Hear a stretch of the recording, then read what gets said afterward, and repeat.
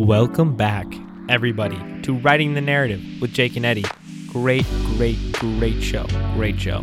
Yes, I'm Eddie, and the anonymous voice that you just heard was Jacob. I prefer Jake because I like to be assertive and dominating. That's my personality. Speaking of personalities, oh my God, what a crazy lead-in. That was like an awful transition. You sure? That was top 10 greatest transitions of all time for me. It was very forced. No, it wasn't. That was natural. Tell. That was 100% natural. Our topic today is personalities, okay? And as we can see, Eddie's is just a giant asshole. That's Eddie's personality. Indeed. And Jacob is the one who likes to take it in the asshole. Okay, that's definitely not my personality. Regardless. So first off, how are you basing our personalities in this podcast today?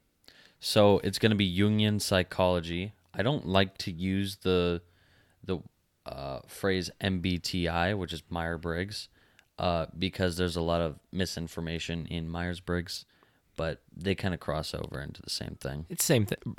Yeah, because I remember like taking the Myers-Briggs personality test for like AP psychology, and it gave us those funky numbers and letters and all that. So what is your info that you have based off of?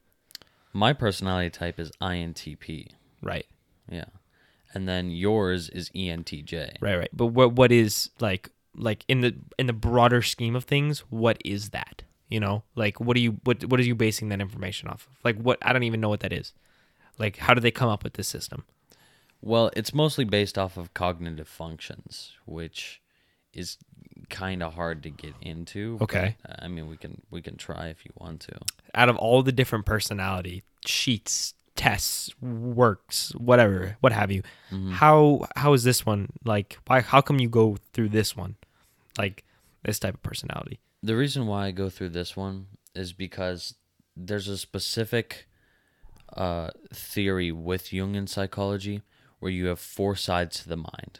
So that's going to be your ego, subconscious, unconscious, and superego. And when you break it down into those 4 sides of your mind, it explains a lot. And each side of your mind has its own different personality type, which you can see. So I think that's interesting. And like this is all psychology where you can learn it, go out, talk to somebody, and actually see it. You can apply it. Yeah, you can apply it. That's dope. And you get results right away. It's not like learning psychology, like general overarching psychology, where you learn about like dopamine, serotonin, you know, like The nitpicky shit. Yeah. Like when I took AP Psych, I was hoping it was gonna be like breaking down the mind and how the mind works, and technically we did that, like all the chemicals in the brain. I didn't want to learn about like what chemical makes me happy. I knew when I eat food, I'm fucking happy. Like that's pretty self-explanatory. I want to know, like, I want to break people down like psychologically. Yeah.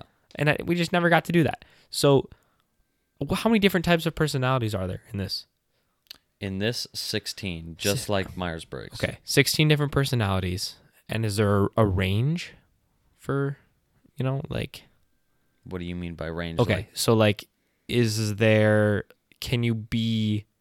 So 16 personality types. Yeah. Are there combinations of those 16 personality types, or is there just 16 personality types? You know what I'm saying? Well, it's interesting that you say that because, like, you only have the 16 personality types, but because each side of your mind is its own personality type, then you have variation within that as well. Okay. But, you know, if let's say you're INTP, for example, then you always have an ENTJ unconscious.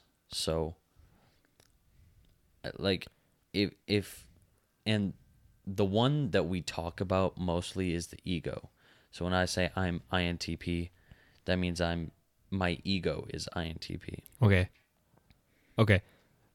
Now, you did this to me, but what are how do you decide? Because you can do it off like, most people go on the fucking internet, look it up, and like, I'm I'm really self-conscious because I'm a ENTTPEL. And I'm like, shut up. Like, you took a 5-minute survey online. What are the questions? Because you can do it in your head. You've done it to me. Yeah. What are the questions you ask people? And give me the options. Okay. So the questions that I ask are based off of cognitive functions. Okay. So the first one that I usually ask is going to be, are you initiating or responding in conversations? That one's pretty self-explanatory. Initiating is like, are you the dominant one or are you the submissive one? Like, do you start conversations or do you Yeah, kind of wait for someone to come and approach you? it's pretty straightforward. Okay. And some people, they ask, oh, is that for strangers or friends? Mostly for friends. Okay. Like, pretty much, even if you're an extrovert, normally you don't even go up to strangers. Yeah, no one does that. I'm not going up to the convenient store guy and being like, "What's up? Like, how was your family?" Look at his name tag. Hey, Bob, how you doing? Dab him up a bit, you know. Okay, what's the next one? The next one is if they are direct or informative. Ooh. Okay, so let me try and break it down. Correct me if I'm wrong. So direct or informative. Direct would be you are like, okay, let's say you dress like, oh God, I hate your hat today. I just hate it. Your stupid little fucking gray hat looks so dumb on you. I hate you. I hate you so much. Would that be direct? I mean, Because I'm not beating around the bush. Direct would be, okay, I hate your stupid hat.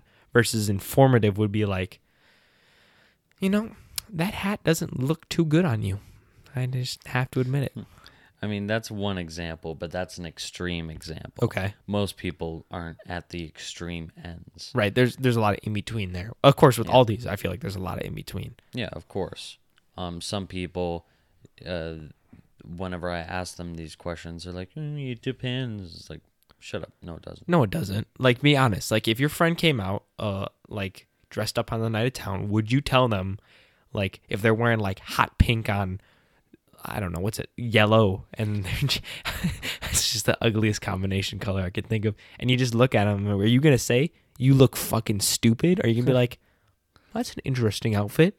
Like, don't be a pussy. Just tell them. Yeah, just tell them. Well, I'm informative, you're direct, so there's that. But a better way of... So, I mean, there's a couple of ways, which I'll tell you. So, direct people, they're more likely to just answer the question. Informative people, they answer the question and then add more stuff on that most likely you didn't even ask about. Oh, sounds horrible. Sounds like me. That just sounds like the worst. That's me. Yeah. All right, what's the next question? Whether they like control or change in their life. That's self-explanatory. Yeah. I like control. You and I both like control. I feel like change is dumb. I hate change. Like, Yeah. why would you... Okay, maybe I get change if, like, you're trying to... I don't know, if you get bored easily. Mhm. I feel like that's a thing. Like, you get so bored of, like, the day-to-day routine. You're like, I got to fly to China. It's like, I got to go to South Korea. I got to go to France for a week. I'm done. South Korea, better yet, North Korea. Oh, no. Really switching things up. Yeah, won't be coming back. What's the next one? Okay. So I have this chart in my head. I can't really describe it. Okay. But it's kind of like a multiplication table. Yeah. Okay. So on the right side are the questions that I just asked. And depending on what you answer, those are the rows that you get put in. Okay. Okay. So then now we're going on to the bottom to figure out which column you're in. Those are the questions that I'll ask. So the first one is usually, do you think about what if or what is? Okay. Also, this is fucking insane because you don't have a cheat sheet, a note, a phone, on anything on you. Like, you memorize this stuff. Yeah. Which is insane. Of course, he has to look to see what the column matches up with. But these questions and what he knows, he learned on his own. Hate to get off top. We're going to come back. Just 2 minutes of off topicness. Okay, ready? Okay. You get in these fucking phases that so impress me that I could never do. I could never do what you do.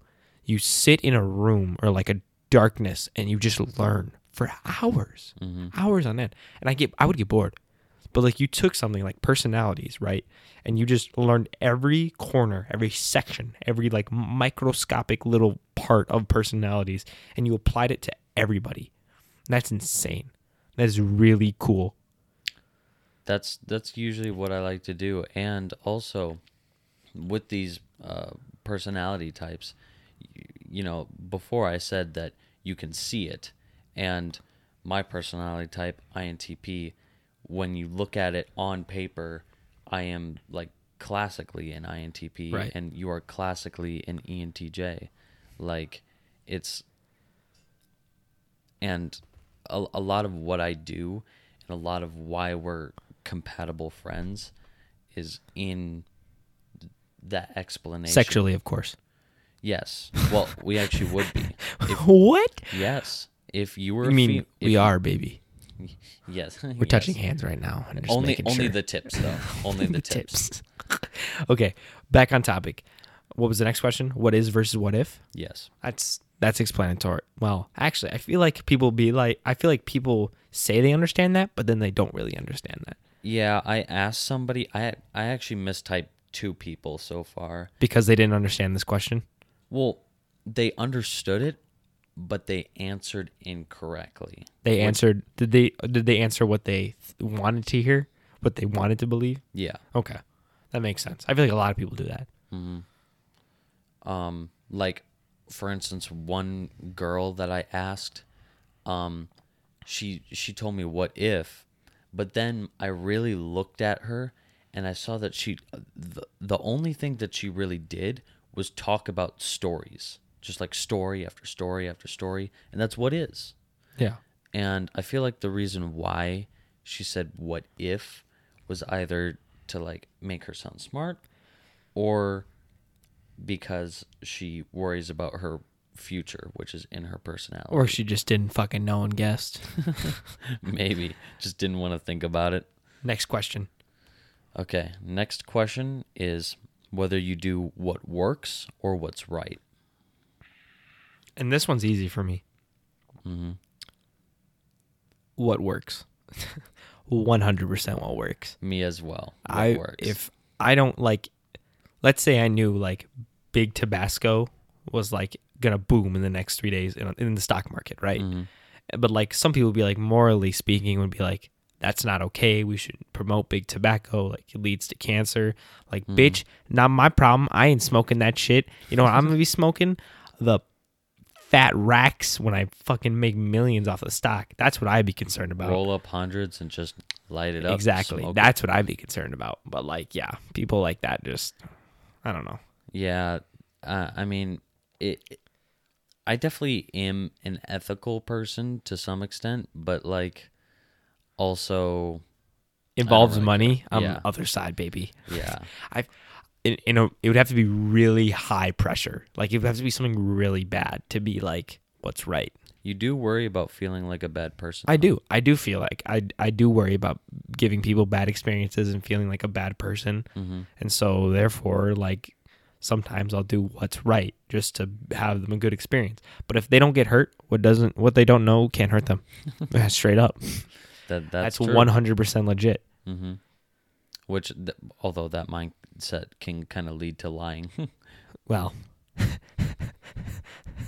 I'm not a liar. I've never lied in my life. Never. Never.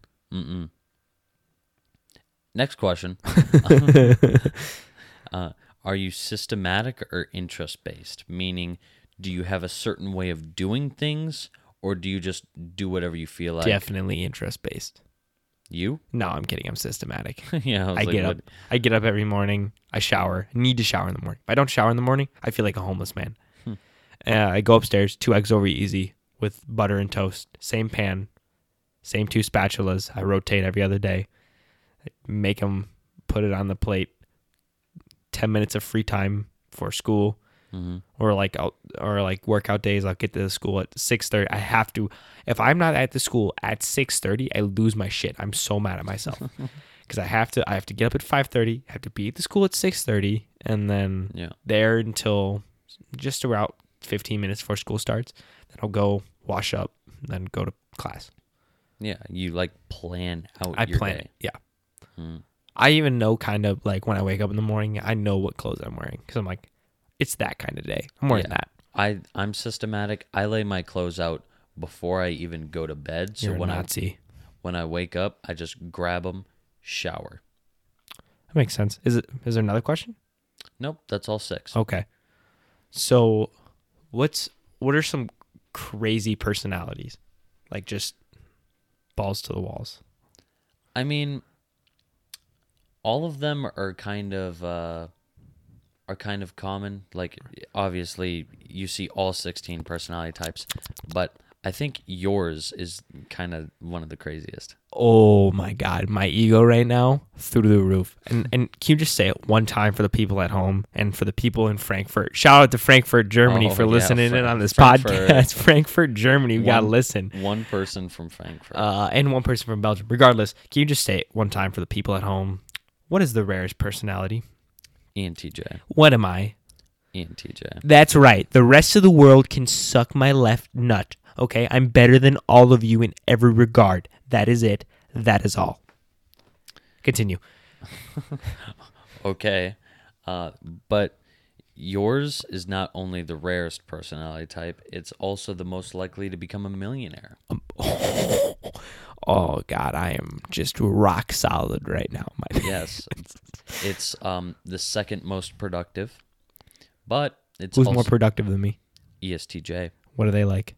That's your sister, remember? She's pretty productive. Yeah. All right, yeah. go. Okay, and so I'm the most likely to be a millionaire. My personality type. Yes. And you've tried to type me like 3 times, and it's been the same every time, Yeah. which is crazy. Just in case, but it also goes to show like how crazy it is, because I don't usually type people before I get to know them. I usually type them afterwards, and there's compatibility in who's most compatible with which type, and you and I have the highest amount of compatibility with Yeah, each we were other. friends before that, and Mhm. it's not like you're going around people and asking them what their personality type is, Yeah. and then finding out you're compatible and being friends with them. I see the accuracy in it because you're like, you go up to your best friend and you type them, and you're like, oh, me and him are compatible. Yeah. I'm like that makes sense. That checks out. And then you type someone like, no last names, but Tyler, Mm-hmm. and you're not, you like Tyler, but you don't love Tyler, right? Yeah. And so like, you're like, yeah, we're not really compatible. I'm like, I see that. Yeah. I really do. Mm-hmm. Because like you just don't mess with Tyler. Yeah. That's Occasionally. true. but- Occasionally. But like, and then there's some girl. What's the most annoying personality type in your opinion? The most annoying? Yeah. Oh, jeez. Probably ESTJ. Okay. What makes an ESTJ so horrible? They're so direct. Oh, yeah. I mean, like, you're direct, but you aren't, like, super direct. Mhm. Like, ESTJs, they take their directness and they're just, that's all they do. Just be Like- super direct. Super direct, super blunt. Sometimes, I mean, I don't know. I've met an ESTJ who is really outgoing. Again, no last names, but Frank, for example. He is? Yeah, he's an ESTJ. That makes sense. Yeah, same personality type as your sister. But Didn't you say you didn't meet any other ESTJs before? no, I did. The owner of the marsh that I work at, he's an ESTJ. Oh, you said at school you haven't met any ESTJs. yeah. And yeah. then you found Frank. Yeah, he was super direct. Yeah, he was actually very hard to type because at first I thought he was informative. Well, he jokes around a lot. He's a big joker. Yeah, at first I thought he was informative, but then I realized over time that he was actually very direct, very controlling. He liked to know and know everything. The way he commands the cross country team is like the natural team leader, Yeah. even though he's like not necessarily the best one on the team. Mm-hmm. The way he just carries himself as a confident man, that makes sense to me. And he's always got to know. He's always got to know. Like when there's a conversation going on, he's always got to he's got to find out. So he'll peek his head and he'll ask. He'll be like, "Hey, what's that about?" And then if he doesn't like it, he'll leave. But if he's interested, he'll stay in the conversation. Exactly. Which checks out. Mm-hmm. What's the most common personality type in our school? In our school, that I found is, oddly enough, for men, it has been INTP, which is me, but that's not exactly the most common. Okay. And I don't know if that's just because of the friends that I make, but maybe. I mean, I haven't gone around and typed everybody in our school. Right. So these are just, the people that I've found. So it would make sense that you would be talking to the other introverted people as an introvert. It'd be just more common for you to strike up a conversation. Actually, introverts, surprisingly, in America are a little bit more common than extroverts. I see that. You couldn't believe that, but I absolutely would have been. I'm like, yeah, that makes sense. That checks out. I don't know. I just kind of because you would think there would be more extroverts because extroverts are more extroverted. They talk. The introverts are probably sitting in their mom's basement, not doing anything right now. So I'd be like, introverts are not there. You don't see them. Extroverts, so many that talk to me. Introverts won't talk to me. They'll hide in the corner of the grocery store. That's true. And, introverted people are most compatible with extroverted people. Not all extroverted personality types, but most. Okay. Who is there a personality type, not being homophobic, I'm genuinely curious, that is most likely to be bisexual? Yes. Okay. We're treading on very thin ice here. Continue. So it actually varies between genders. Okay. And it's almost perfectly switched between genders. So for men, the most likely personality type to be like bisexual or just any piece of the LGBTQ community. Hey, is, LGBTQ plus. Oh, don't get it twisted, brother. Oh yeah. Represent. I'm not laughing. I'm laughing at he laughed first. He definitely laughed first. Okay, he smiled first. I did not laugh at LGBTQ plus. I take that very seriously here. I did not laugh. He laughed. It's not that I'm laughing at them. It's just I'm laughing that you said plus. Hey, you laughed. You laughed first. I'm laughing because I'm laughing because he's laughing. Continue. Okay, so it's going to be ESTJ and also ENTJ. Okay, which is kind of fun. This is for males. No, that's for females. Oh, okay. Wait, no. Sorry, that's for males. Yeah. Wait, I'm an ENTJ. Yeah. Oh no. I guess you're gay. Do you have any examples of famous ENTJs? Most people think that Steve Jobs is an ENTJ. I don't. Okay. I think he's an ENTP. But shoot. Who was else? Bill Gates. Yeah, I think Bill Gates was that's a crazy one. ENTJ. That's a crazy one. They're all just successful and really, really rich. ESTJs, the one that I can think of off of the top of my head is Rudy G. I forget. I can't pronounce his last name. He was the former mayor of New York during 9/11. Oh, okay. Yeah, Yeah, I know who you're talking about. I say okay. I need to stop saying okay. I read his book, and by reading somebody's book, I can type them. I can get their personality type because then I can just, by the way that they type, I know how to answer the questions for them. Okay. And it makes sense that he's an ESTJ, being like mayor of New York or former mayor of New York, because ESTJs and ENTJs are the best at being managers, leaders, politicians.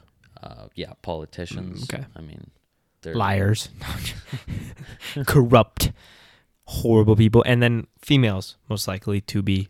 Is my personality type INTP, and that's mostly it's mostly introverted intuitives on the female side, and I think that's because they go against the social norms Okay. for what a woman should be, like intuitive people here in America at least, there's a lot more sensors than there is intuitive people. I didn't even go into what the letters themselves mean. Right. So What are you as an INTP? Mm-hmm. What does that stand for? Break it down. Introverted, intuitive, thinking, perceiving. Okay. And then ENTJ. Break it down. Extroverted, intuitive, thinking, judging. And so each letter is a dichotomy. It can be one of two things. So the first letter is either I or E. The second letter is either N or S. The third letter is either F or T. And then the fourth letter is either P or J. So that's introverted or extroverted, intuitive or sensing, thinking or feeling, and then perceiving or judging. Okay. That makes sense. That does make sense. Do you think that are you good enough where you could just look at somebody and their actions and take a pretty good educated guess on what they would be? Yeah. Yeah. You're that good? Because I've been typing so many people at this point that I have examples in my head. So if somebody is giving me the vibes of somebody who I know who have already typed, I'm like, oh, they're acting like this person. You can just categorize them, throw them in there. Yeah, and then I can actually get down to the nitty gritty and think about these questions inside of my head and type them normally within a 10-minute conversation. Now all ENTJs, let's say, are not the same. No. COVID. He has COVID. I have a dry throat right now, and I don't know where I put my water bottle. You lost your one thing? Yeah, the one thing that I brought over to the studio. Yeah, the studio. Yeah, fucking right. Who are we fooling? My mom's basement, the studio. Woohoo! Anyways. We literally have the small table that we put the microphones. Every on. week we take them down. Anyways, so not all ENTJs are the same though, right? No. And there's a drastic difference, actually. There's a drastic difference, and not only that, but there's a drastic difference between male and female. Really? Whoa. I didn't even know that. Yeah. So you're going to act different if you're male, and you're going to act different if you're female. Okay. Based on your personality type. That's a lot right now to take in. Yeah. But, I mean, it's small. Overarching, you do the same things. These personality types, it's not necessarily who you are as much as how your mind is structured. So it's a foundation, and you can build off that foundation however you like. Exactly. But at the core, you're still that foundation. Mm-hmm. Okay. So just knowing that you're an ENTJ, I know that you're inclined to feel like a bad person. I just know that. Okay, well, the heavy hitters. Continue. Yeah. I also know that you have a really crappy memory. Okay, well, we don't. I wouldn't consider it crappy. I would. No. But no. You are much more likely to take notes. That's how you learn. I hate taking notes. Oh, but it really helps you, It does. doesn't it? Yeah, I know it does. Okay, you don't need to pander me like a small child. But I also know that you like giving people good experiences. So that's probably the most accurate out of everything. Yeah. It's giving people I love. I'm oh God, how many times did I ask you? We watched Whiplash 2 weeks ago. Great movie. Yeah, amazing, phenomenal movie. Great movie. How many times did I ask you in the beginning? Do you like this movie? How is it so far enjoyable? Because I put myself out there. I said you got to come watch this movie. Mm-hmm. Whiplash, goated movie. I Yeah. put myself out there, and I kept asking you, and I'm like, do you really like this movie? You're like, I would enjoy the movie more if you stop fucking asking me every 30 seconds if I like this movie. Also, when I sat next to you in Free Guy, it was my first time watching it in theaters. Your second time. It's a big mistake. Never go see another movie. You can't see the same movie twice. Yeah. But you're like, so, think this is a good movie? You're like, oh, you're really going to like this part coming up. I'm like, shut up. Like, Yeah, I did that a lot. yeah. But it shows how you're structured, but it doesn't show like your humor. It doesn't. Well, I mean, Are you calling me funny? you can make guesses Are you calling me funny? like INTJs. Don't ignore me. Are you calling me funny? No, You can't. I said you can't guess their humor. That's right. Oh, Yeah. Aw. oh, I misheard. Continue.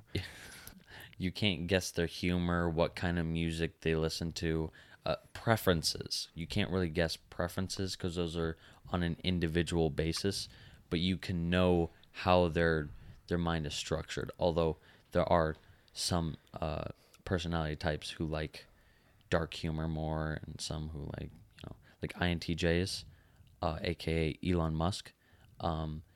They're more inclined to like dark humor, as well as INTPs. Makes sense.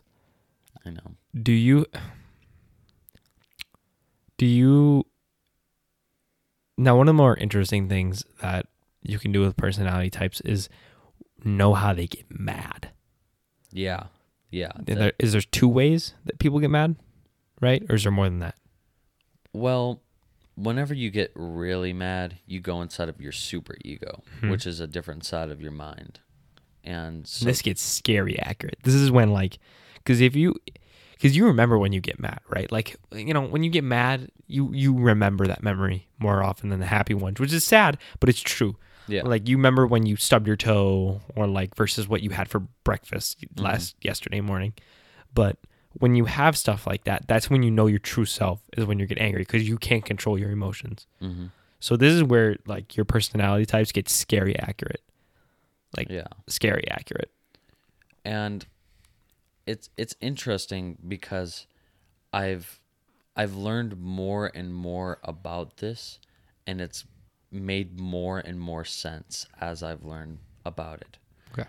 So, do you want me to go more inside of the 4 sides of the mind, because that'll explain it a little Sure. bit better? Break it down. Okay.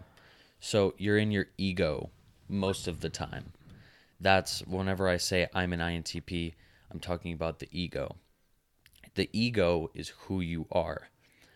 There are some people who say that they've had an ego death. And what that is basically, like, you can't even really describe it. The people who have had ego deaths, it's really hard to describe. But it's kind of like detaching yourself from who you are and seeing yourself as what you truly are. I know that's really weird. That's confusing. I know. So I don't know how ego deaths work, but they're there, Okay. apparently. So ego is Basically you. it's you. It's Yeah. what makes you you. So when you wake up, how you react, how you talk to people, how you handle situations. You're in it 95% of the time. Okay. Next, And there's 4, there's 4 sides of your mind. and you go into each one of those sides at one point or another. Yes. Okay. So ego is the big one, the one you are mostly in. Yes. Okay. Next, you have your subconscious. Okay. Your subconscious, whenever you go into your subconscious, it's mostly because you're happy. Your subconscious leads to your happiness. Okay. And the 4th function, your inferior function, where your worries lie, for you, it's feeling like a bad person. You worry about being a bad person. That is also going to lead into your subconscious. So whenever you feel like a good person, you get happy, and then you make a cognitive transition into your subconscious. And then you act differently because you become an entirely different personality type when you're happy. You become something different when you're happy? Yes, as well as when you're in your unconscious and super ego. Okay. So, what do you act like when you're happy? It depends on what personality type I you didn't. are. Okay, I didn't know this. Okay, let me process. I'm in my ego, right? Let's Yep. say I'm playing basketball. Something I really enjoy. I'm having a great game. I'm Okay. really happy. hmm What is that like? What do I go into? You specifically would go into ISFP, What is an ISFP?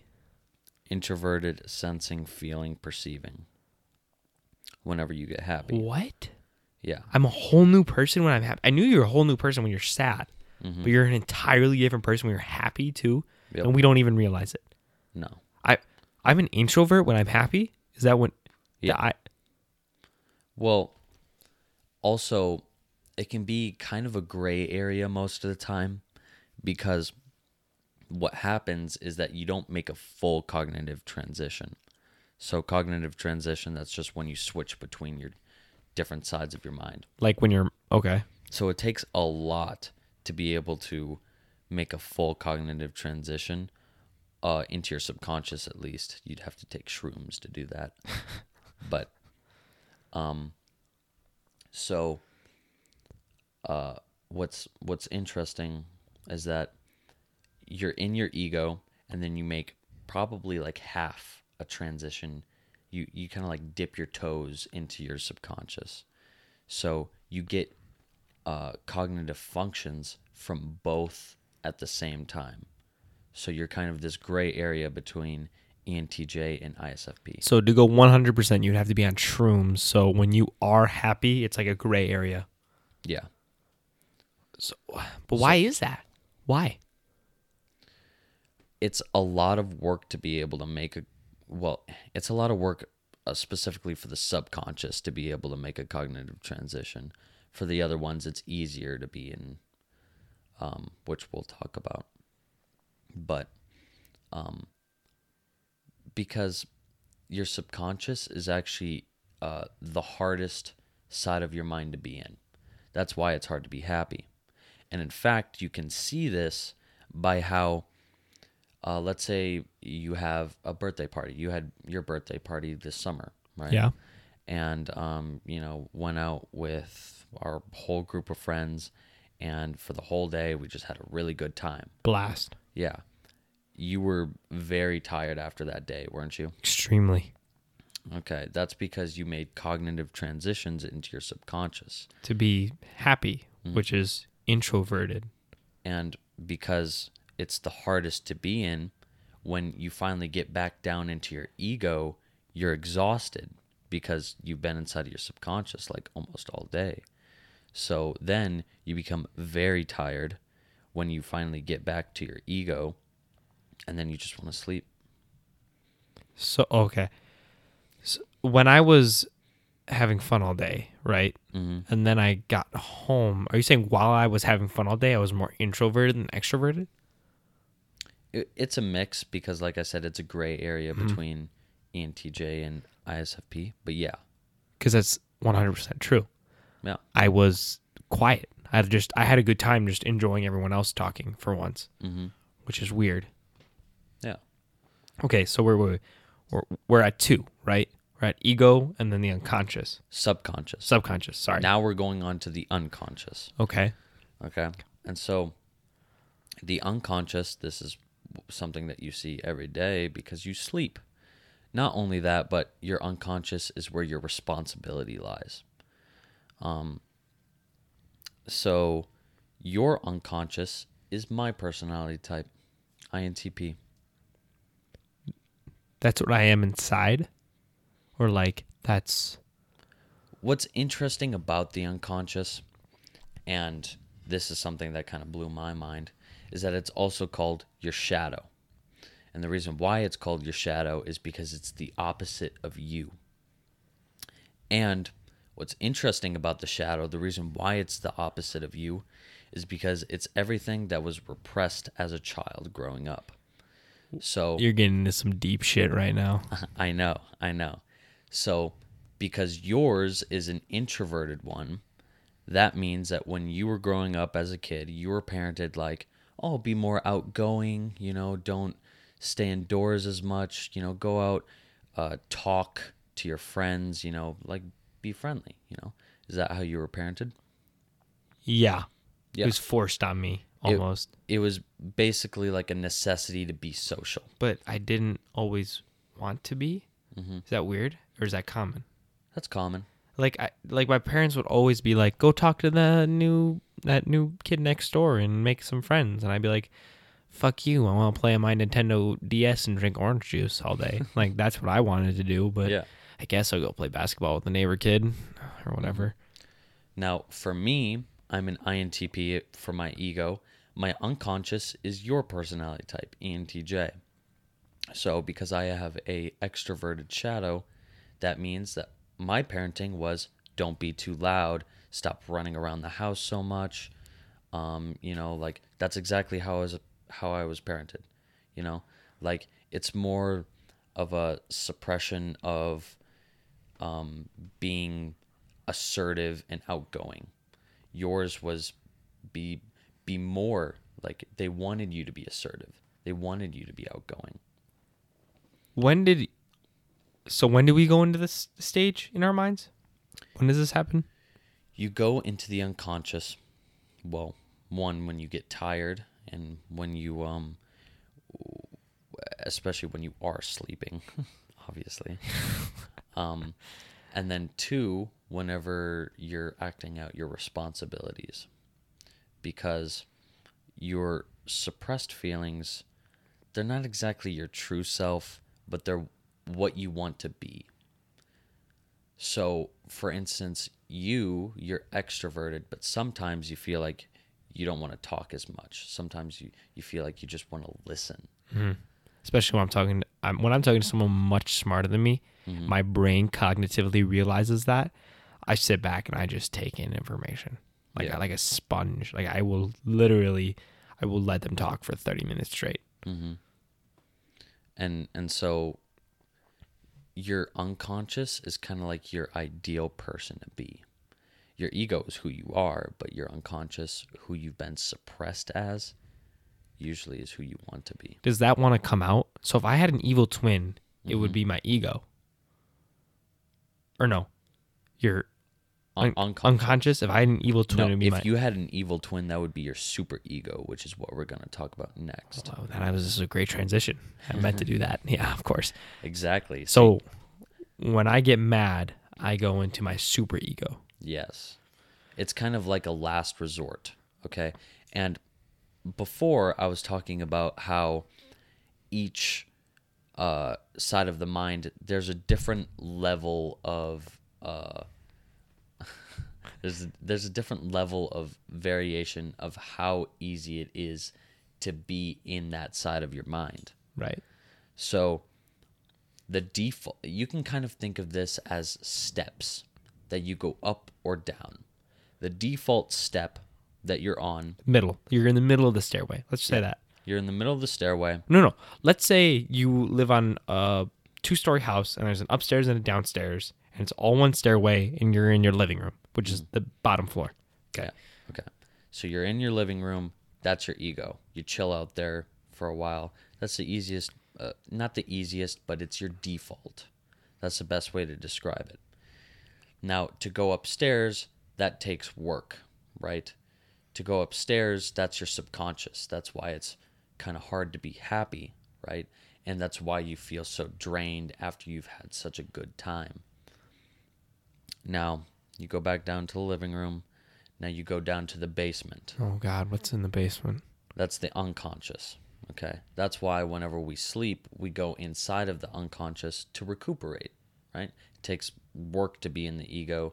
Now we'll go into the unconscious. Now there's a deep down cellar, and there's the basement, and then there's the I don't even know what to the call it. moist cave. The moist cave underneath the basement. The little crevice. The where you keep the dead bodies. Mm-hmm. That's the super ego. Mm. And so you can kind of see going downstairs is easy. you're just, walking down steps. So the more down you go, the easier it is to be in that state. So it's easier to be like tired than happy.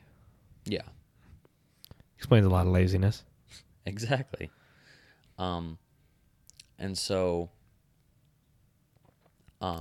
this is where it gets super interesting. Okay, so dreams in AP psychology, I bet you learned that I believe it's the REM. REM, rapid eye movement, yes. Yeah, that's when you dream. Right. That's in your circadian rhythm. There's like 4 steps, including REM. Stage 1, stage 2, but stage that's the 3. deepest, right? Actually, no. It's this. There's stage 1, right, which is like falling asleep. You're floating. Yeah. There's stage 2 where it's like, I think you're sleeping, or it's either stage 2 or it's REM. One of the two. It's either like REM is closer to the top, and then stage 2, and then stage 3 is the deepest, where like it's darkness. You will not dream. That's when your body like recovers naturally, and it only happens like very time. Regardless, REM is REM is when you're sleeping. Okay. So you can kind of see how you go into your cognitive transition into the unconscious. Okay. But dreaming is kind of weird because it's as if there's 2 of you. Okay. There's one in the living room, one in the basement. Not the cave, the basement. Yes, the basement. So that's your unconscious. Okay. And so when you're dreaming, it's basically like you're looking down the stairs, looking down at yourself in the basement, doing stuff. Normal you is looking down on the weird you that was suppressed as a kid. Mm-hmm. Oh, Lordy. We're getting... So whenever you're dreaming, what's interesting about that is that when you wake up and reflect on it, the way that you should reflect on it is that it's not how you normally think. That's not your ego talking. That's your unconscious, which is an entirely different personality type. You've made a full cognitive transition into your unconscious at that point. When you're dreaming. When you're dreaming. And your ego is looking at your unconscious, seeing what it's up to. So you're... Well, okay, so which one are you at that point? Are you the viewer or are you the person? Are you both at the same time? You're both at the same time. That is trippy. Okay. So it's kind of like third person in video games, right? Mm-hmm. You get to see yourself, but you're also controlling yourself. Yes. But it's not normal. You get to see yourself from a normal point of view, POV. Mm-hmm. But when you are actually controlling yourself, you are in the basement. You are the weird, suppressed version of yourself that you never got to be when you're dreaming. Mm-hmm. And that's 100%. Like, you only get that stage when you're dreaming. Yeah. Oh, okay. And so when you make a full cognitive transition into your subconscious, that's normally when you get those kind of good hallucinations. So that's going to be like LSD, shrooms. Your mind is so like the dopamine receptors are getting so much. Does marijuana get you there too? Yes, marijuana does, but it's not a full cognitive transition. Versus like LSD and shrooms. So what's interesting about that is that there's one in the living room, one in the upstairs. Oh, so you're really spacing out. Yeah. When you're on the drugs. Because what happens there is that you're looking up the stairs and seeing yourself do stuff, but because you're still inside of your ego, you're still awake. That's why you see hallucinations. Because your subconscious... Are you seeing yourself in those hallucinations through whatever trippy side shit you're seeing? Is it you? That's basically your subconscious communicating with you. That's weird. Yeah. So like drugs is a way to talk to ourselves, Yeah. the different versions of ourselves. The different Whoa. sides of your mind. That is actually mind-boggling. Yeah. That LSD or like any kind of hallucinogens is a gateway to talk to yourself through your, I don't even want to say your subconscious, because we've talked about what the subconscious really is. It's a gateway to talk to yourself through like symbols, shapes, colors, or whatever you see. You're talking to yourself. Your mind is talking to you, but you're at a different stage in your mind. And what you should do whenever you're like thinking about like being aware of everything that you're seeing is that it's not what you normally think of. It's what your subconscious is thinking of. You have to keep yourself here Yeah. mentally. You have to keep yourself in your head. You have to keep yourself in the living room and make sure that you're looking up the stairs and not being up in the stairs looking down into the living room. That's where shit gets bad. That's where it's becomes like freaky, because like your mind can just go. It can wander, and it like you've heard of people who like go on to shrooms and stuff, and they have like this out of body experience where it's like they don't even know where they are. Right. That's what that is that they have become their subconscious.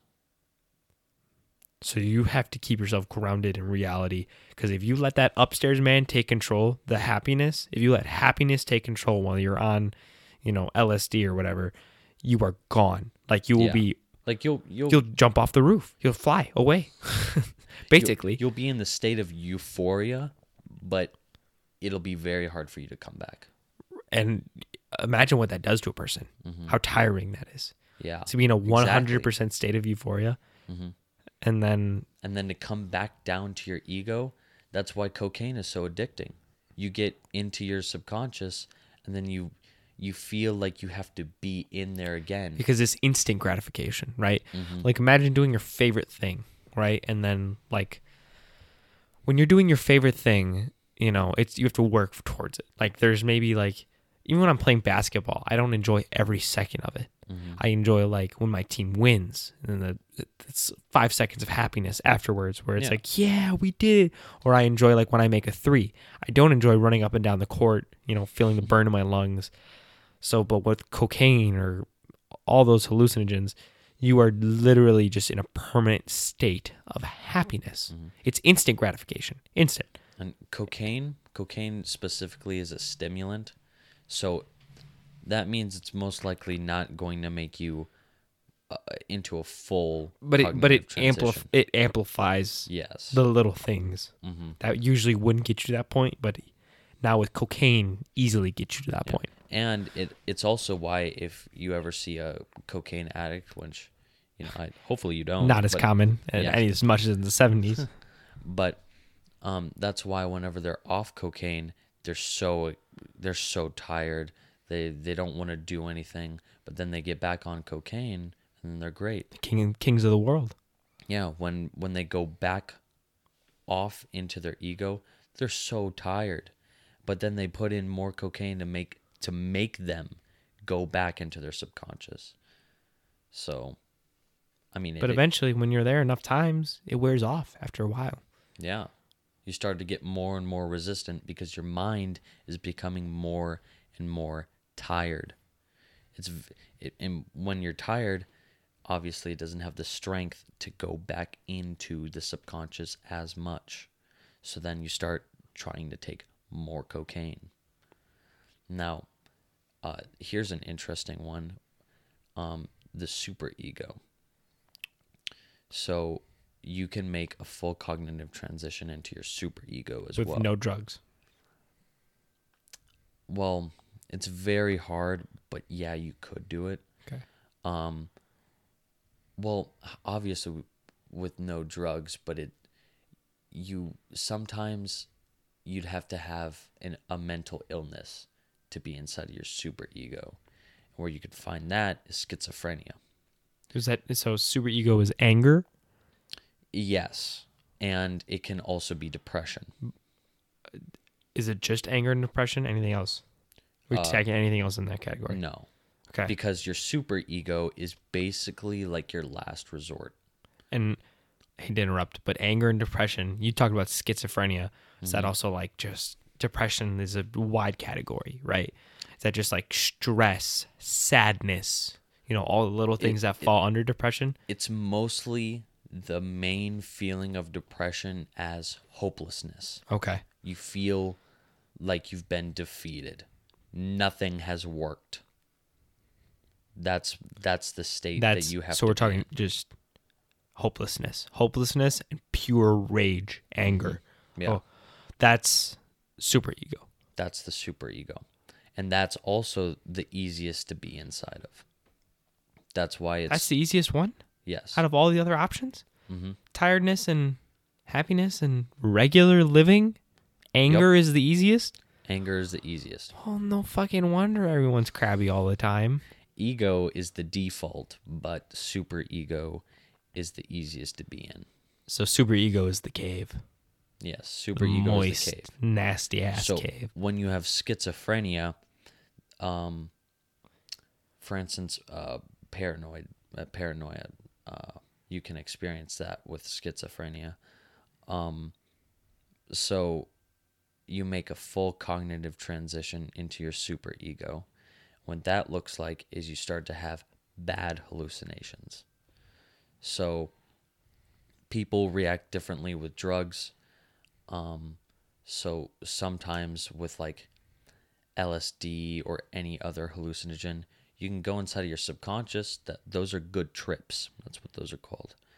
But then if you take like acid, sometimes you can have bad trips where it becomes traumatic. That's when you instead go inside of your super ego. Even not just hard drugs, but like marijuana. If you ruin someone's high on marijuana, they can be bad. It can be really, really, really bad. Yeah. I was talking to a friend, right? He got high as a kite. Yeah. And I wasn't trying to. I was messing around with him because we were texting, and he's like, "Dude, I'm high as a kite right now." I'm like, "Okay, great." I was messing with him. I was bringing up like his, this can make me sound like a real asshole. I was bringing up like his ex-lovers and all that. Oh God. Yeah, and he was starting to be like, all right, quit it for real though. And I'm like, do you care about anyone? Because I care about you. And as soon as I said that, he left me on open for a day. And then he texts me back and he's like, you ruined my high. I was in my bathroom throwing up for 2 hours straight. Like, you destroyed my night. I couldn't sleep. I was paranoid. I was messed up. I don't even know what that was. I don't know how you did that. The other stuff, the ex-girlfriends, didn't bother him. Yeah. Do you care about anyone? Because I care about you. Just sent him to another place. And that's the super ego. He went down to the cave. That's where that other place is. And so now you can kind of imagine how jarring it would be to be inside of your subconscious, and then all of a sudden you drop all the way down to the cave. You go from the upstairs directly to the cave. You can do that. Well, that's what you did. That's I did. his high. Oh, okay. So when he was on, that's what I did to him. Yeah. So that's why he threw up. Well, he That's he didn't go down. He fell. He stumbled down the stairs. Yeah, pretty much. He like fell down the stairs. That's what that was. He went from happiness to being normal to being what he was suppressed. Just skip all that. You go directly. You go right down. It basically like transporting you. That's how jarring it is. Wow. You don't even make the full cognitive transitions, and it's not even like shifting into gears. You go like one place to another. Yeah. Transfer. Instant. Yeah. Mm-hmm. Especially because you're up there. Now, does that happen with your ego? Yes, you can go from your ego directly straight into. But it's the most jarring when you're upstairs all the way down. Yeah. So mostly when you're on drugs, when you're 100% there, and then you go all the way down, it's bad. Yeah.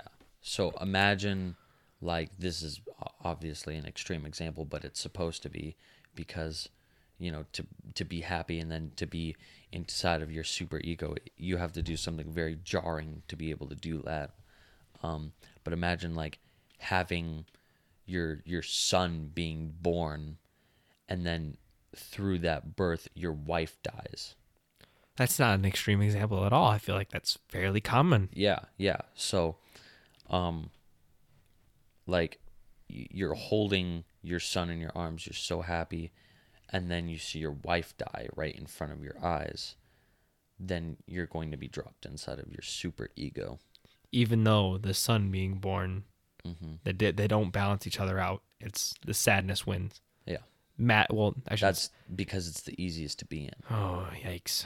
And that's why normally whenever YouTubers talk about the comment section in their videos, they always say that the negative ones get to them, you know. That makes sense. I've seen hundreds of content creators, not just YouTubers, just all content creators be like, yeah, I don't know what it is. So it'll just be like 100 positive comments, but for every 100 positive comments, there will always just be one comment that will just ruin my day Exactly. completely.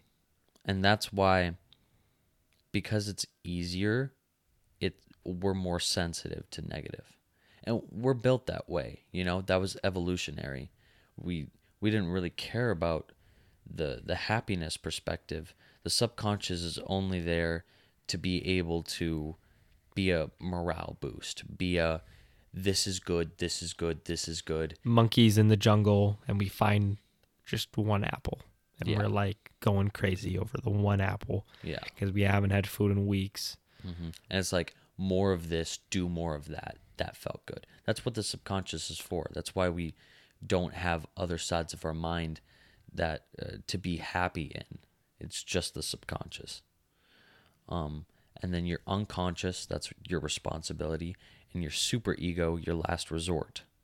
Those are both survival. And then your ego, thought, you know, just what you're in most of the time. It makes sense from a survival standpoint and tactic that you would want to be like defensive and be prepared for that state of depression and anger, because as a wild animal, that's what you'll probably be in most of the time. You'll be in a state of, oh, you just lost one of your, your pack mates into a fucking tiger, or like, so you're sad, or like you have to fight the other dominating male to not be kicked out of the clan. You have to get angry fast. It has to happen. You can't be happy all the time. Nature doesn't work like that. It's just a sad reality. Yeah. So our minds are literally built for this. Newsflash: life is sad. Deal with it. Like seriously, some people have serious issues that they deal with, and it's out of their control. But other people that sit there and they dwell and they feel bad for themselves when it's something that no one else can do for you. You just gotta pick your sorry ass up and get a move on with your life. That's actually this is something that I didn't learn on the internet. This is just a thought experiment that I did. Okay, just thinking about this stuff and connecting the pieces. Okay. So let's talk about crying, why we cry. Okay. I'm thinking about why I cried in all of my life, and some of them are really bad reasons. Okay, so whenever you cry, the reaction of crying, it releases chemicals to make you feel good. Okay, so essentially, it's to help comfort you, and the thing comforting you is your subconscious.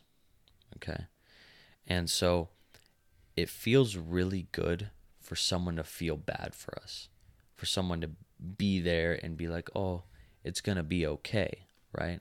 But if nobody's there, you have to do it yourself. So your subconscious comes in and kind of comforts your ego. It's going to be okay. Everything's going to be okay. And it does that by crying. So it comes up from the basement or down from the upstairs to comfort you? Down from the upstairs. Down from the, so the happy, so like pure joy comes downstairs and be like, hey, I'm still here. Yeah. You got this. You're all right.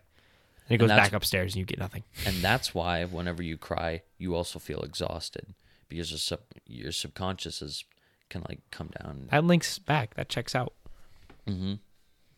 And it's it's interesting because like it kind of prevents you from going inside of your super ego. So your mind, you can kind of see how your mind always wants you to be inside of your ego. It doesn't really want you to be inside of your super ego. It's the last resort. It's really only for emergencies. So your subconscious is also there as kind of like this mediator, this thing that watches over you. You know, it's not only just for your happiness. It's like a benevolent God in your own mind that Yeah. like watches as you struggle through life and gives you just the occasional glimpse of hope. Mm-hmm. But if you try and cheat that through drugs, of course, life punishes you Yeah. through whatever means the drug's side effects are. You can't get it. There's no way of cheating it without hurting yourself. It's there. You're not going to get it all the time. You're not going to be happy all the time. Mm-hmm. You are going to have points in your life where you're going to be sad, and that's human. It's human to be sad sometimes, people. You need to sit up and realize this in your lives. When you get up in the morning and you don't want to get up and go work out, like nobody wants to get up and go work out.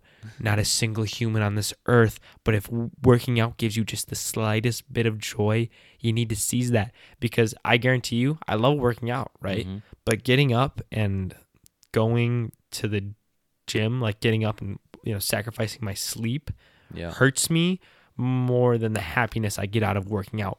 But guess what? I still fucking get up at 5 days a week, go work out early in the morning. Yeah. Because I get happiness. I get something out of it.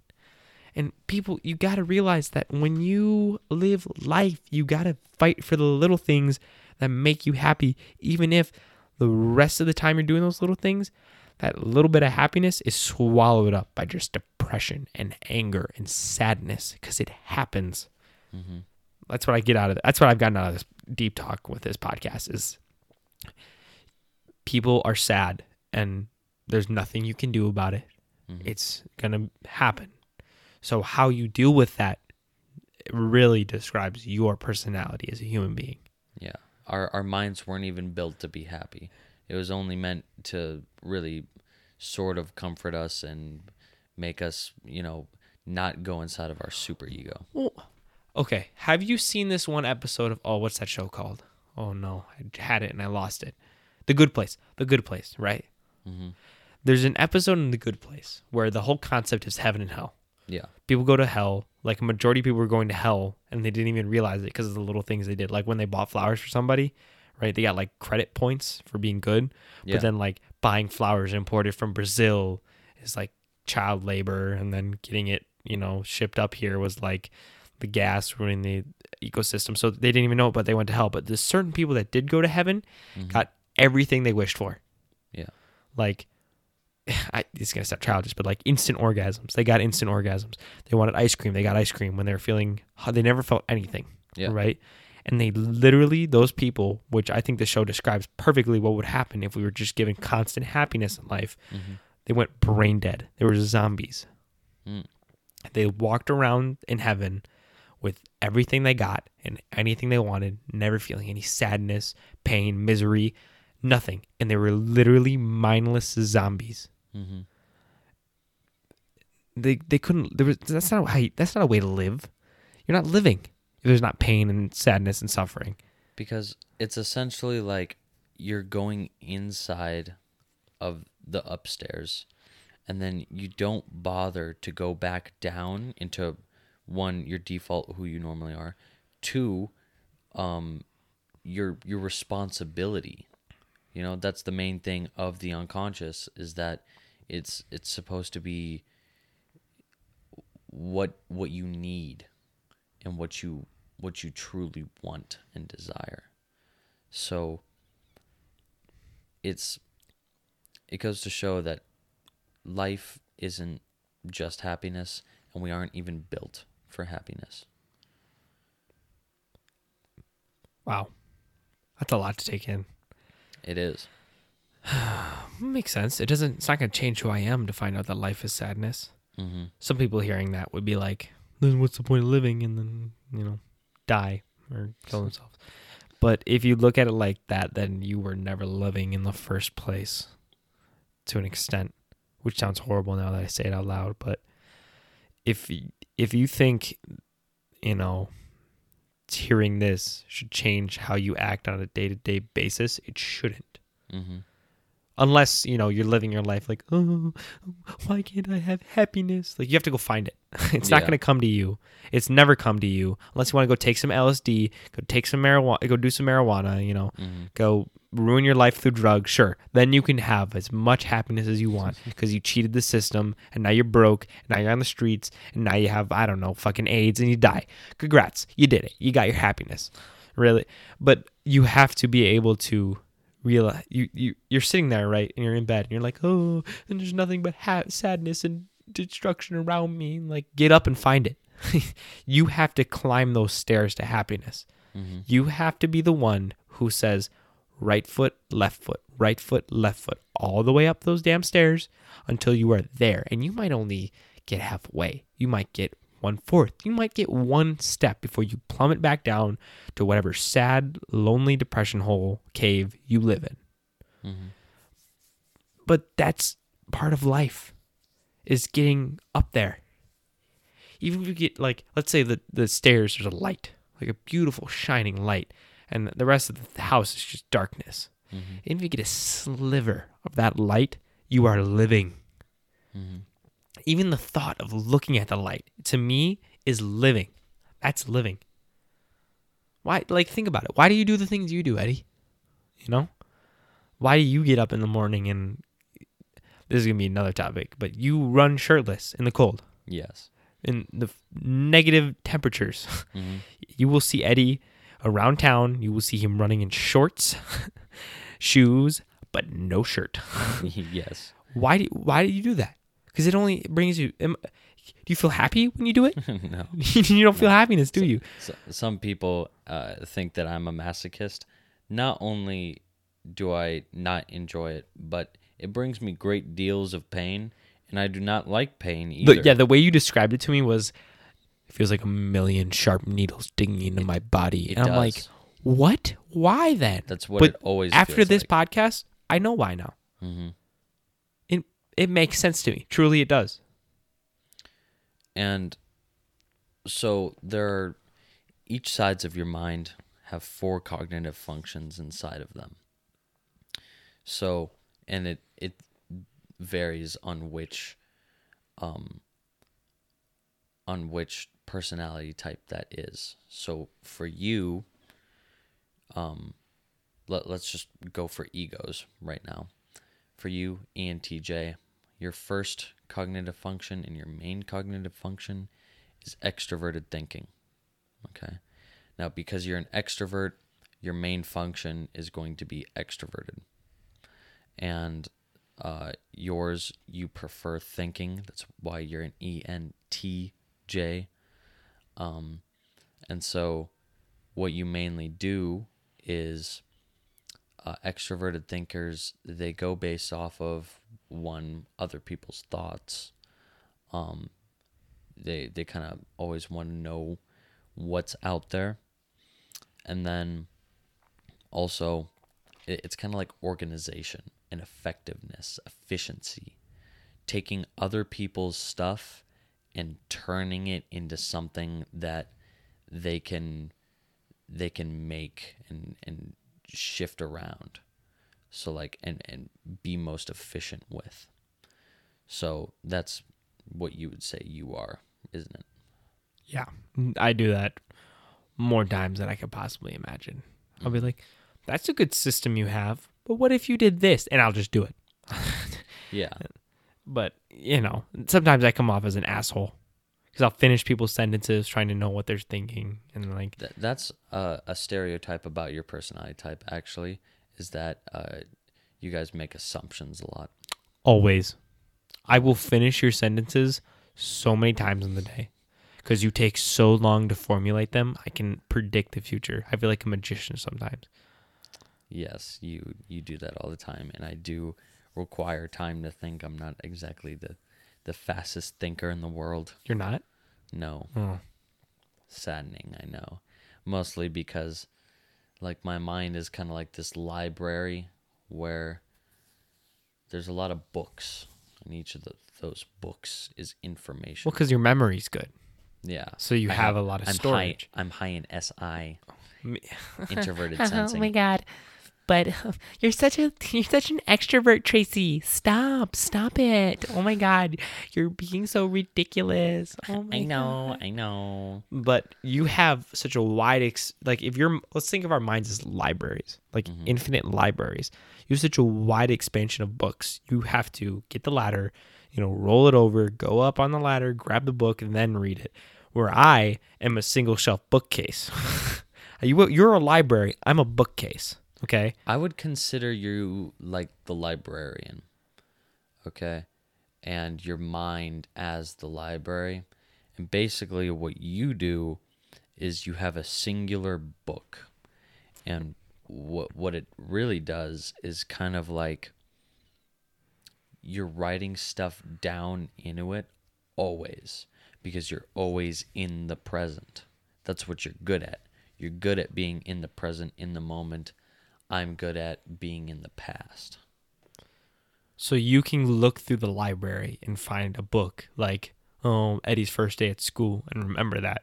But as a me, I write that in the book. I'm writing it as it happens. Like this conversation, I'm writing it down. But once I turn the page a few days from now, it's really hard to go back and look at that page because I'm It's trying. a little smudged, Right. You know. It's a little because I didn't let the ink dry. I didn't let the whatever. Yeah, you're just writing it all down super fast. Yeah, I'm writing it down fast. But not only that, it's the act of going back and looking at something while actively writing down what's happening at the same time. It's like if you were trying to write notes and like read a lecture out of like your teacher's book. Like let's say they had an assignment for you and you're taking notes on what you're reading at the same time. It's really hard. Like you have to take breaks. My mind tries to do it at the same time. Always. Yeah. I always try and do it at the same time. And it never works out. Never. No test ever has worked out well for me. Yeah. That's why, like, I hate it whenever teachers want me to go and write notes. I'm a horrible note taker. I hate taking notes. It's really advantageous for you to take notes because it's very hard for you to remember stuff. We're the exact opposite. You're my shadow, I'm your shadow. Whoa. I know. Whoa. Wait. So back to the house one more time. You Okay. talked about the shadow, which is the basement, right? Is your shadow my personality type? Yes. And your shadow is my personality type. That's why we're the highest in compatibility with each other. Because remember, your shadow is also your ideal person to be. I want to be you. And I want to be you. Whoa. Yeah. Can I have some tang for that? Can you just give me Yes. just the tip of tang of your fingers? just the tips. Oh, yeah, that's it. Okay. That's wild Yeah. as a word. What's another word to describe something like just mind-blowing? Cray cray. That's cray cray, Tracy. I That's know, Beatrice. insane. But that's truly, I did not know that. You must have known that. Yeah. Do you put these things together in your head and just formulate them, but can't? How frustrating is that to be able to have all that knowledge in your head and not physically explain it, be able to explain it? Well, you can explain it, but just not efficiently. Yeah. So what normally has to happen is somebody asks me a question, and then I'm able to create bridges.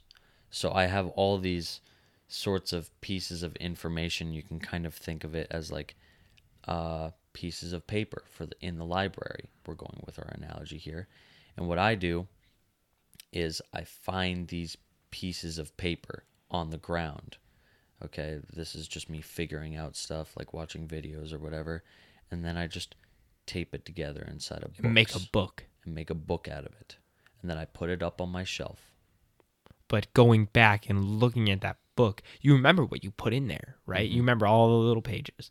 Yeah. But going back and finding the individual page because you didn't number them is hard for you. Yeah. And then, because INTPs are a master over intuition and thinking, what I'm able to do is I'm able to put blank pieces of paper in there and then kind of write pages that make sense to combine, to be able to combine pages and make transitions into something that makes sense. So I don't want to say one big book, but like,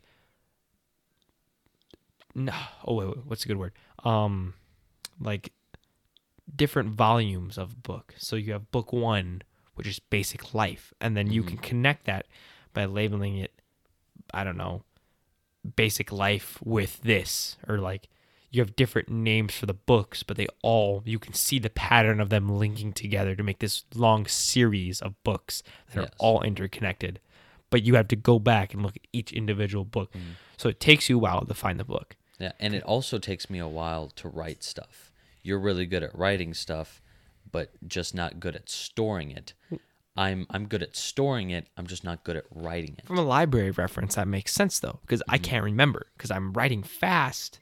If I'm writing fast, I'm less likely to incline. You put more thought, care, actions, time, you're more likely to remember that. And do you see how we're kind of like emphasizing each other's importances? It's because, sorry, He keeps hitting, he's a finger talker, so he like an Italian, he speaks out with his hands, he keeps hitting the mic.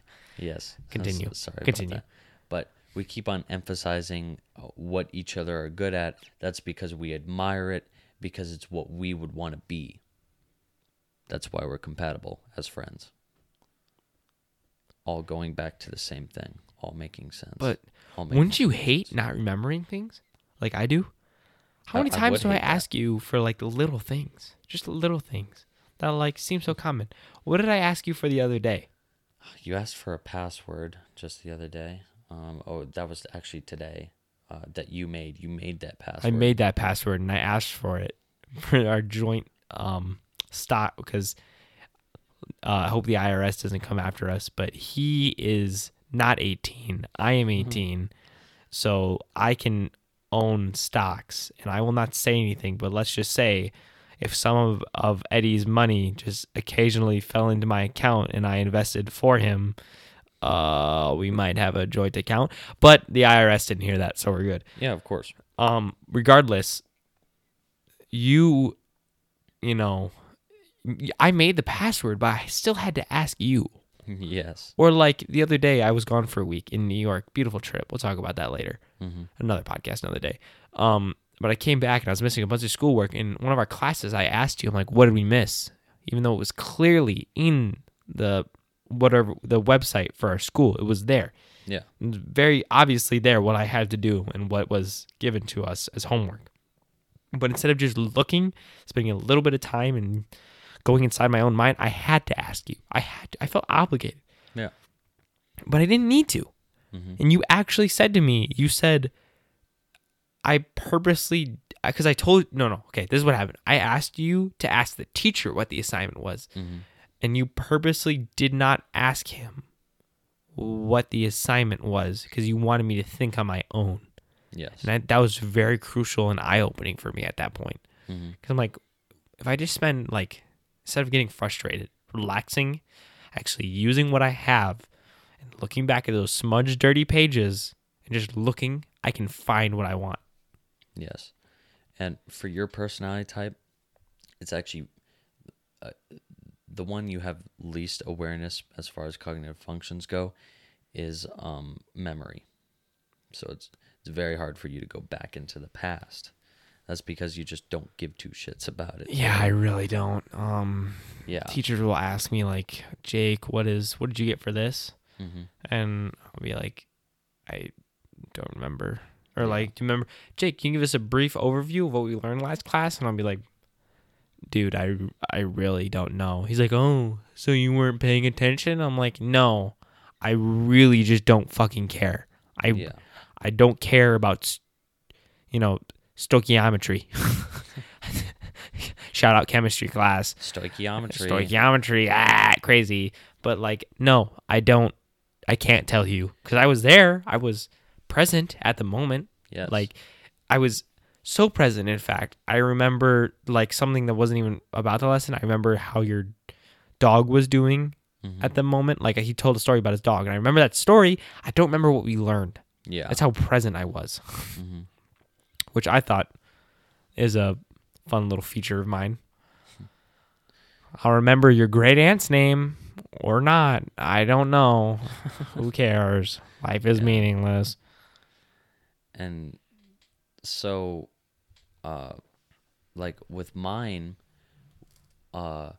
it's very hard for me. My lowest awareness function is extroverted sensing, meaning that it's very hard for me to be present in the moment. I have to, like, whenever I wash dishes at the place that I work at, it's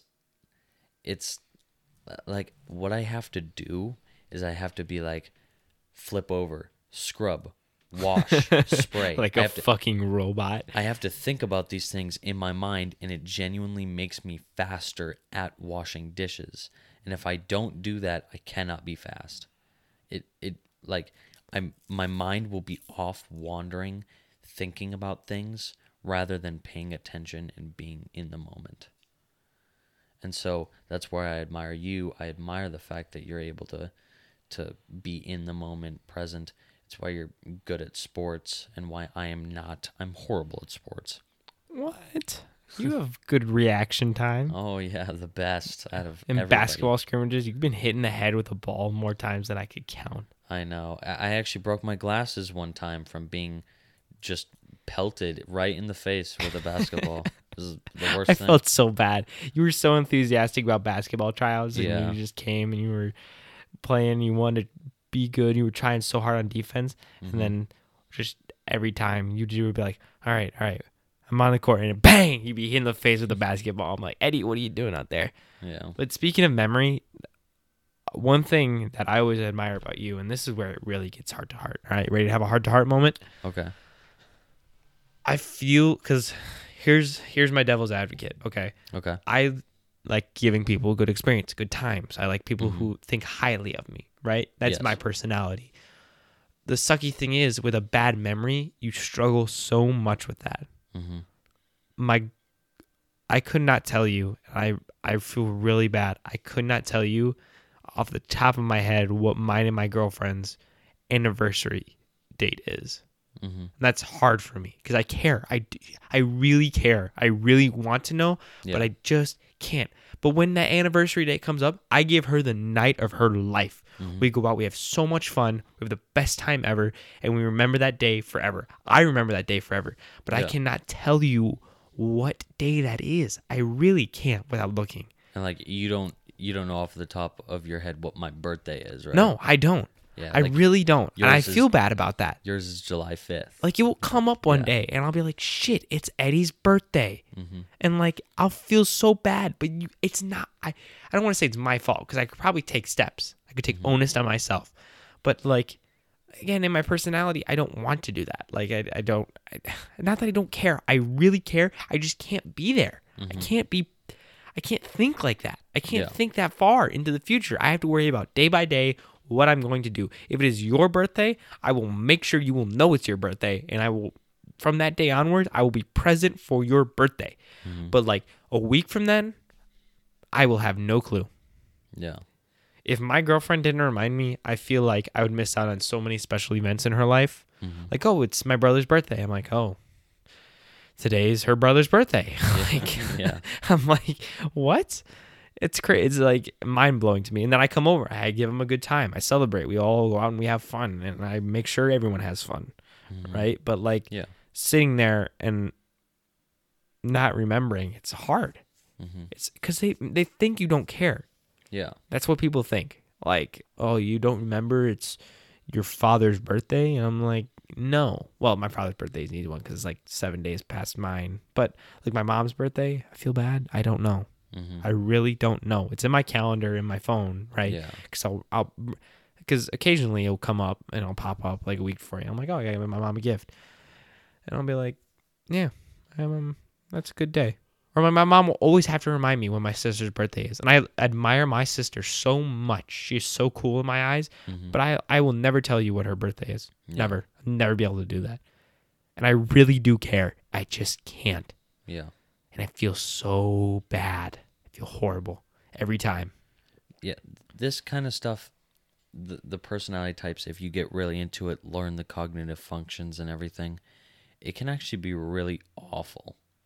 Because if I've gotten mad at somebody, I've only gotten mad at one person after I've learned all this psychology stuff, and I've thought about using it as a weapon. Like, for example, I'll give you an example of how I could use it on you. Okay. So your child function is SE, meaning you want to give people a good experience. Your inferior function is FI, meaning you worry about how you feel. So I can attack those both at the same time. You could really destroy me where it matters most. Yeah. You could say anything else, but if you know what my personality type is, you know what would really punch me in the gut. Mm-hmm. Exactly. And especially if I come from a position of like power, or you like respect me in your eyes, it really hurts, because then you see a source of validity from it. Like you think it's valid, that it's true. And these are things that you worry about all the time anyway. So then it starts to get inside of your head that you're like, maybe it is true. Maybe I've been worrying about it, and it's really true. I knew it. I knew it this whole time. You could psychologically destroy somebody. Yeah. And I've thought about it, and luckily I have not done it. And I was like, oh, I'm in my super ego right now. I need to get back. That's basically what I did. But Good. Okay, let's say I get really mad. mm-hmm. I fall down, deep fall off into the basement, into the cave. I'm in the cave. Yeah. What is my anger like? How do as a INTP? No, not sorry. ENTJ. ENTJ as an Already ENTJ. forgetting stuff. Yeah. How do I lash out Okay. when I'm mad, angry, so your depressed? your demon function, which is the gateway into the super ego, that is yours is FE, meaning that extroverted feeling, you attack people's insecurities. That's horrible. Yes. We've talked about this before. Mm-hmm.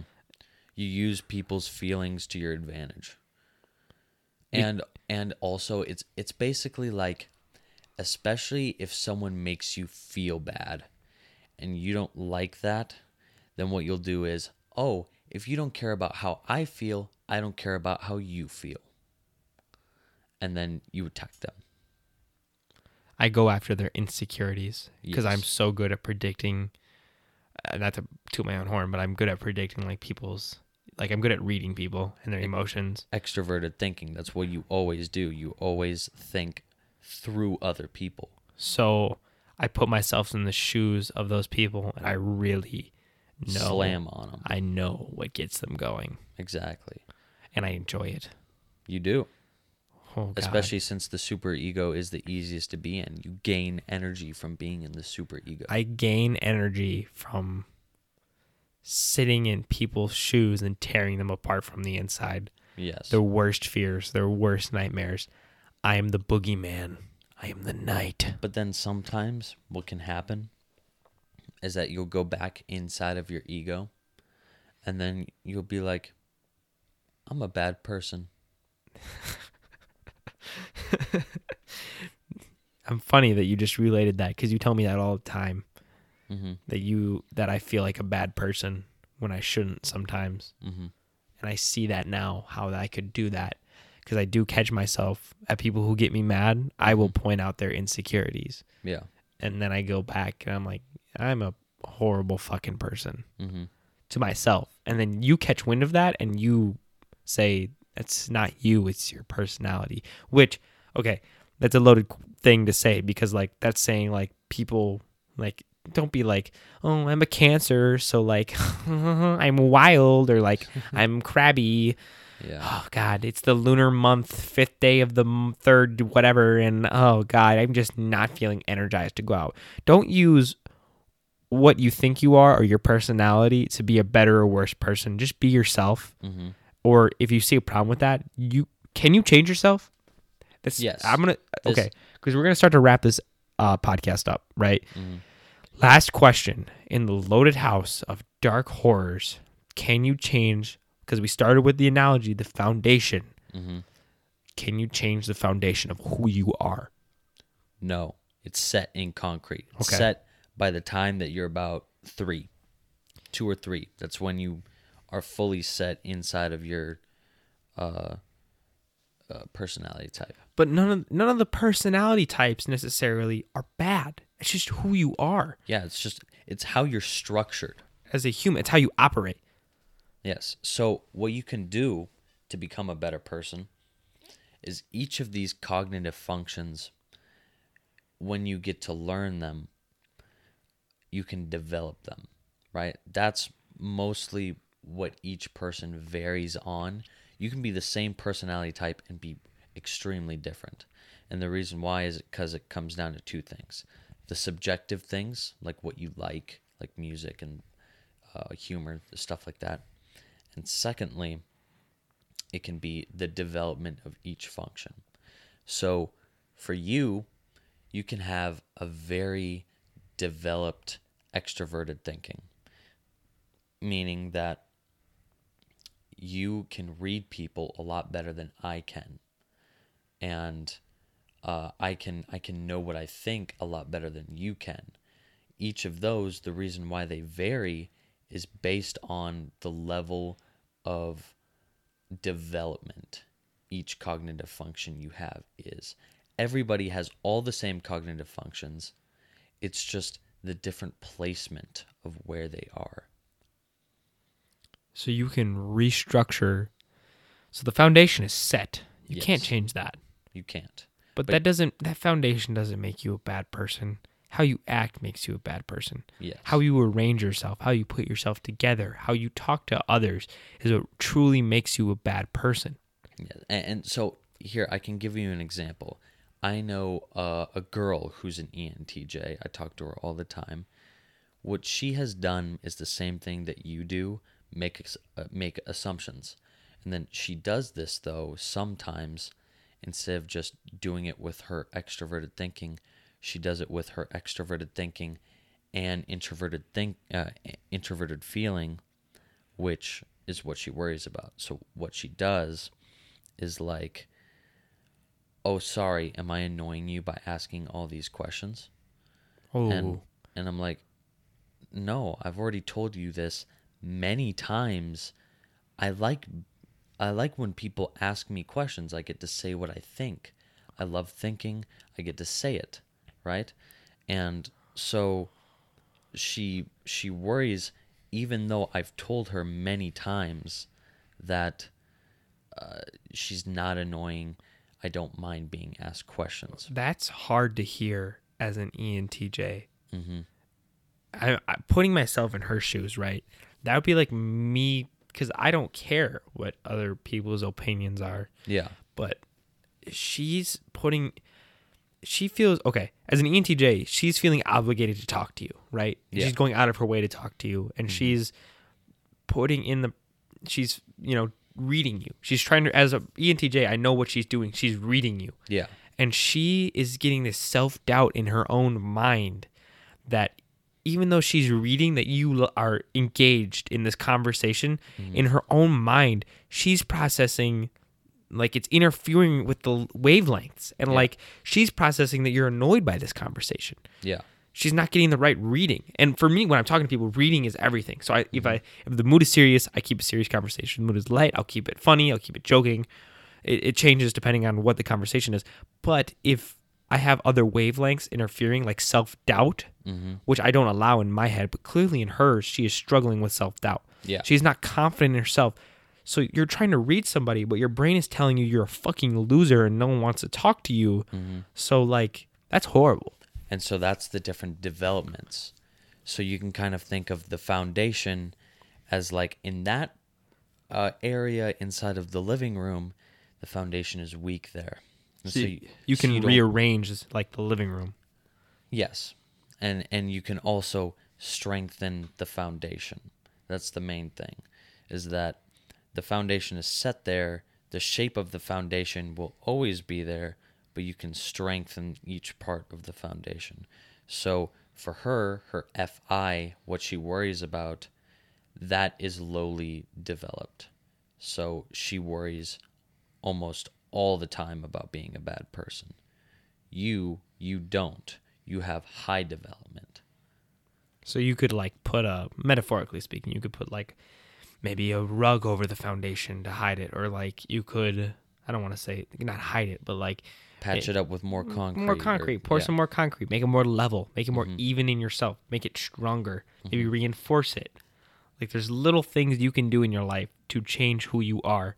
Don't let your personality set in stone. Don't let the concrete dry. The concrete can always be, you can always pour a little water on a concrete. This doesn't make sense. But you can always change it just a little bit. Just a little bit to make yourself. And that little bit can be the difference between you being the nicest person in the school or your social function or your workplace and being just the biggest cockwad. No one likes you. Yeah.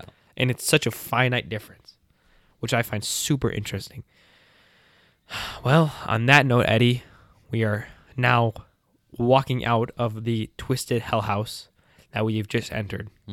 We have seen the upper level. We've seen the living room. We've seen the basement, and we don't want to go farther than the basement because that's the cave, and no one likes the cave. Yes. But it's the easiest to get into. We're walking out, and I think we'll maybe visit this topic again another time. We got to give it a break, though, Yeah, because definitely. that was a lot. Mm-hmm. And I love personalities. Because it wasn't just personalities today. It was personalities. It was kind of a little bit of social. It was a little And lots of development. development, definitely. I feel more cognitively aware right now of what's happening and how I feel at the end versus at the start. And I hope a lot of people feel that way when listening. Yeah. But otherwise, this has been the Jake and Eddie podcast. This is the true first episode, right? Of writing the narrative. Writing the narrative, episode 1. We're going to sign out. This was a heavy topic. We'll see you guys later. Thanks for listening. Goodbye. Goodbye.